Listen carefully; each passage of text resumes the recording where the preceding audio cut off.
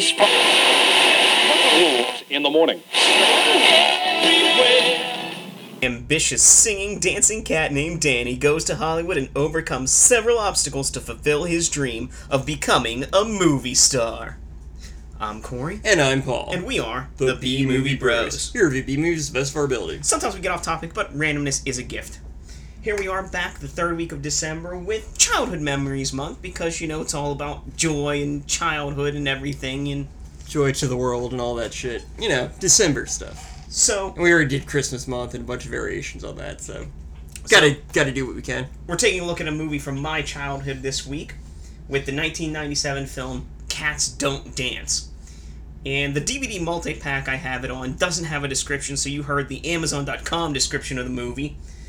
And let's dive right into the shit with our technical difficulties, top and bottom three. I want to start with the top here. And, you know, just like always, friends, spoiler alerts. So for me, number 3 on the top, the movie flows really well. And even though the songs aren't necessary, they don't seem out of place or make the movie feel longer than it really is. Yeah, based on the setting and the story, like, you'd expect there to be songs, and, well, perfect for a musical, I guess. Because that's the downside to a lot of kids' movies, is they have songs that don't make sense and don't fit in with the movie and just make it feel horrible. Hey, we're singing. Why? Because it's a musical. Oh, well, it's not a very good reason, but sure. Number 2, the delightfully devious duo of Darla Dimple and Max, the villains of this movie. A child star and a demigod or something? I don't know. Like, Max is like 37 feet tall. He's got the strength of Thor. And he talks like Lurch. Fear the wrath of Max, the bodyguard, or whatever he was, assistant guy. But yeah, Darla is just... She has such a villainous personality packed into such a teeny body, and then, you know, juxtaposed with Max, this hulking servant that she bosses around. They just make a great pair and really are the standout characters of the movie. Darla really reminded me of Angelica from the Rugrats, because she's, like, way smarter than she should be for, like, what, a 5-year-old, and, like, just absolutely evil. It's like, I'm just gonna, like, do this stuff to ruin your life. Why? Just because I'm an asshole. Like, and number 1 for me is the visuals. The visual aspect of this movie is fantastic. From backgrounds and special effects that would be happening if it were live action, to the character designs and the fluid movements that everyone has. It's just all around a masterpiece in the visual aspect. So number 3 for my top 3, some of the jokes were pretty clever. At various times throughout this movie, I laughed a couple times, so, you know, cool. You know, not the funniest movie ever, but, you know, not the worst. 2, the animation, like Corey said, was really good, especially for the time period, and I think it largely holds up even today, you know. I prefer traditional hand-drawn media over CGI most of the time, and this movie is a pretty good example of that. Obviously not Akira levels, but, you know, passable. And number 1, the best character in this movie was by far Max, Darla's bodyguard, who was basically Lurch on steroids, you know, from the Addams Family. And he's just, like, a total badass with, like, monstrous strength, and, like, him matched with Darla, who's, like, this evil, conniving little bitch. Like, it was just such a great duo. So, on to the bottom. For me, number 3, the main character, Danny, is kind of a self-centered douchebag. I mean, he gets everybody fired from their jobs. He's... As much as he's friendly towards everyone else, it's really just to meet his own needs. Like, everything he does, like, he's kind of like Darla in that sense, that every move he makes is solely for his benefit. Yeah. You know, he kind of tricks everybody else into doing things just for him to get this, like, star role. And, I don't know, can't really get behind him. Yeah, his naivety and, like, you know, believing that everything would just kind of work out, that, like, Hollywood was this great, you know, magical land. it's hard to separate that from just being a selfish little asshole, because he does really put everybody else's lives, careers, and well-being on the line too. So he walked a fine line between that, but I kind of think he tipped it over to like kind of just selfish little jackass. Number 2, the romantic interest subplot between Danny and Sawyer is not only super predictable because, it's a kids movie and a Hollywood themed movie. They're both the only two cats. But it's also really forced. Like, it's just like suddenly Sawyer is, for half the movie, she wants nothing to do with Danny, then suddenly, I'm in love with him.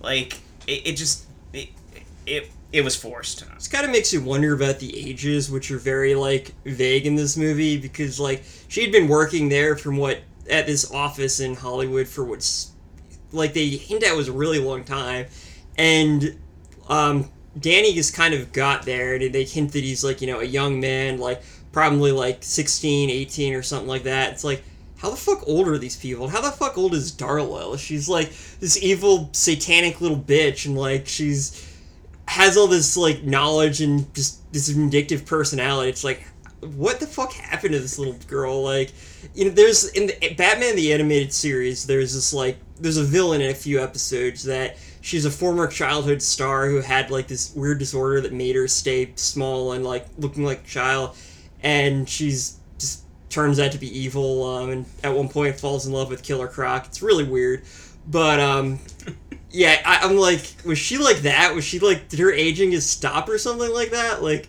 I kind of want to learn more. I feel like there's a more disturbing story underneath this one. It's okay, Paul. If you talk about it enough, Netflix will make a live-action adaptation on the backstory of Darla Dimple. Oh, God. No.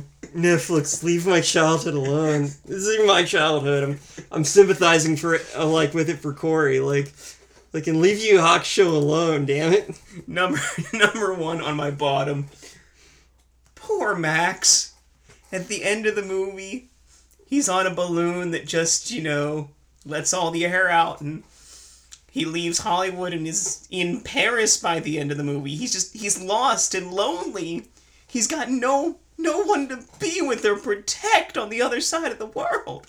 Somebody help Max! I like to think that Max, ended up in France, met some, nice 37-foot tall, French woman and everything, and they, had a bunch of little Maxes, or maybe, he somehow... Little Maxes that are only 18 feet tall. Oh, there's, Billy, he's the runt of the litter, he's only, 20 feet tall, I'd love to see, a crossover of him and, Lurch, just, traveling the country, making grunting noises and, fighting evil. That would be the best movie ever. So what about you, Paul? What's on your bottom 3? So for number 3, there are a lot of old movie references in this movie. They'll show old actors, they'll, make references to old movies, and unfortunately, in 2020, they seem really dated. I think at one point I watched this movie with my dad because I vaguely remember it, and I remember him saying, oh, this is a reference to that, and that, because that's the kind of guy he is. He's a lot more into, old culture and, media than I am, but, he was really good at that, and I'm I kind of feel bad, because, I don't remember any of that shit. See, I kind of feel like that... Very moved. Those weren't references that even, my parents would have got when the movie came out, but more, my grandparents, if I watching this with my grandma, she would have gotten that stuff. Well, apparently this movie takes place 1938 or something like 1939. That was it. And it came out in 97. Yeah. But yeah, 1997. Yeah, 1997. But yeah, it feels dated now. But to anyone who's into old Hollywood, I guess they would be good references. Yeah, so it's good for a certain, demographic of people, but I didn't get any of it. I know who Shirley Temple is, and I got the whole Animal Crackers thing, but I'm an old man of 32, who knows how long I'll live, so the next generation, they're not gonna get that at all. They don't see the stupid little commercials for buy the Shirley Temple DVD VHS thing, and all these references, like, they're just not going to get it. Well, that brings me to something I saw on the internet today, Paul, that was, I'm realizing that, I'm so old and out of touch when Steve was released for Smash Brothers, the trailer broke the internet. But when Sephiroth was released, the internet did not break. I saw that. I'm so old and out of touch with what the kids like nowadays. Like, who the fuck is Steve? What the fuck's a Minecraft? Why are these fucking kids doing this Fortnite dance? Like, fuck you, Fortnite. Like, I don't even know what the fuck you are. Like, I have a Nintendo Switch, and, like, I'll get, like, because they always have, like, the news stuff on it. It's like, oh, buy this new thing for, like, Fortnite. And, like, what the fuck is Fortnite? Like, I'm way too old for that. A fortnight is 2 weeks. Well, yeah, like, 7 years ago, Paul didn't know what, like, Minecraft was, so it's all very confusing as an old man of, like, in my 30s, and, it makes me feel dated, it makes me unhappy, and I just don't like it. I just want to yell at people to get the fuck off my lawn. So why don't you yell at us what your number 2 on the bottom is? Alright, yeah, I'm getting all on a tangent, sorry, it's the old age. So number 2. The plot and the characters are extremely forgettable due to just how standard they are. It's not that I didn't like any of them. I like Max. I like the turtle. I kind of like the elephant. Danny was a dick. I like Pudge the penguin. Oh, Pudge. Sorry, Pudge. Pudge is great. I'd watch the whole movie of just Pudge and turtle and elephant just doing shit. It's like, fuck you, Danny. Like, we're going to do our own thing. We're going to become pirates, Try to cross the Grand Line and do all sorts of crazy shit. Like, I would watch that movie. They're all Zoan types. Exactly. Number 1. The songs of this movie were not at all catchy, which is kind of a problem when you have, a musical. Most of them didn't even rhyme. Like, I'm listening to them, like, they even try. It's like, I believe in myself. I'm gonna be great. It's like, great. Try to rhyme. Try to make a better song, guys. Like, you fucking cat. Yeah, Big and Loud was definitely the best song of the movie. And that's another thing. So Darla is painted as, like, the evil villain, which she is. She's a little sociopathic little bitch. But, like, at least her song fucking rhymed, unlike fucking Danny. He's just like, oh, like, what rhymes with, like, believe in yourself? I don't know, like, yeah. It's like, shut the fuck up, Danny. Go back to fucking Kokomo, Illinois, or whatever. Or his one song that was literally him meowing for 30 seconds in different accents. Meow, meow, meow, meow. Yeah, it's like, Danny, like, maybe you weren't cut out for this. Like, maybe you're right to be, like, tossed to the side and, like, forced to go home to Kokomo, Wisconsin. It would have been interesting, and we were talking about this during the movie, at the hour mark, when Danny's, like, so defeated and he gets on the bus to go back to Kokomo, and he forgets his hat on the bench. If, like, if the movie just ended there, with, like, his hat on the bench, like, what a somber note. Like, I feel like it would have had so much more impact as a movie if that was the ending, like... Welcome to reality, kids. Your dreams never come true. Just ends with that shot of the hat on the bench and everything. This is not a happy story. So we didn't talk much about it, but let's try and have ourselves a good old-fashioned quote war. Quote war. We'll quote this movie back and forth. You tell us who had the better quotes. Paul, you can go first. I'm an adorable little angel. My fortune cookie last night said, "Give it up, you loser." They can smash your cookie, but you'll always have your fortune. Into each life, rain must fall. Yeah, as you walk through your valley of despair, fear not, for I am your little archangel. I'll chew your ears off. That ends this episode's edition of Quote Wars. If you have a favorite quote from this movie or anything else you'd like to say about it, please leave it in the comments below. It's time to give this film our final take. Remember, friends, our final take is a score on our shot scale. Our shot scale is a reverse scale. 1 to 10, 1 being the best, 10 being the worst. How many shots do you need to get through this film? I gave it a 3 out of 10. I give it a 5 out of 10. So, Cats Don't Dance is a child-friendly version of the trials and tribulations of becoming a Hollywood star. Albeit a romanticized version filled with animals and songs, but it's also filled with wonderful visuals and checks off every box for a successful children's movie. Except that it wasn't made by Disney, which was basically the #1 qualification in the 90s for being a successful animated picture. While most of the characters aren't that memorable, it does have one of the best villainic duos of the 90s, in my opinion, in Darla and Max. And really, to revisit it today, that's probably the best reason to look at the movie. So Cats Don't Dance is a very standard talking animal cartoon musical from the 90s. The story is the typical underdog shit you've seen a million times.